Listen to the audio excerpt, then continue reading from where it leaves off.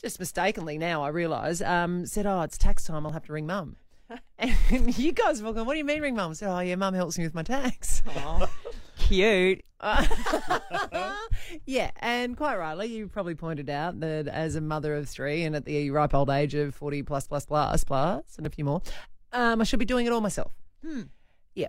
And then I've said, Erin Phillips, are you honestly telling me there is nothing your mum still does for you? I'm so independent, all right? But Mum still does my house cleaning.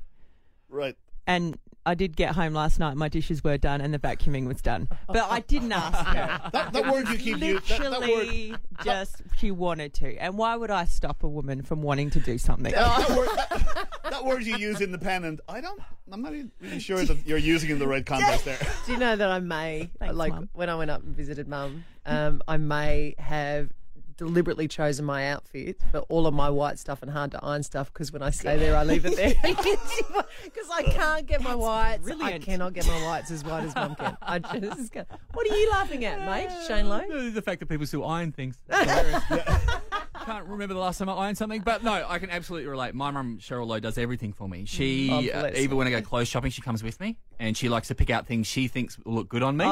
It's always like checkered shirts and colours. I'm like, no, Mum, can't do that. My mum will even sometimes, well, not anymore, but up until a couple of years ago, she would come in with me when I'd see the doctor. What? And she'd sit next to me in the chair. Oh, no. Just to make sure everything was okay. No. What? Just to keep you safe? Yeah. Oh, Mama Lowe. Yeah. Goodness. So 8300 1023, come on. Come clean. What is your mum or dad still helping you do that really you should be doing yourself? Let's go to Taparoo now. Brooke, good morning.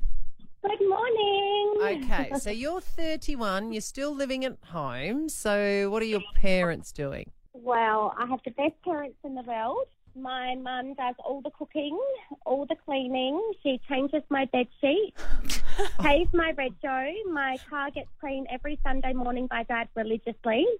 If I'm not home, he'll call to make sure I'm coming home soon so it can get done. All my ironing, all my folding, absolutely everything. Brooke, you're never leaving home, are you? I was listening to that. No, I think they've made it too good here. I was meant to move back into my place this year, and with the what I've got going on here, it's a bit too hard to leave. Oh, damn straight, Brooke. I think most people are probably ringing now to find out whether or not your parents would be willing to take any other children in. The Ali Clark Breakfast Show on Mix 102.3.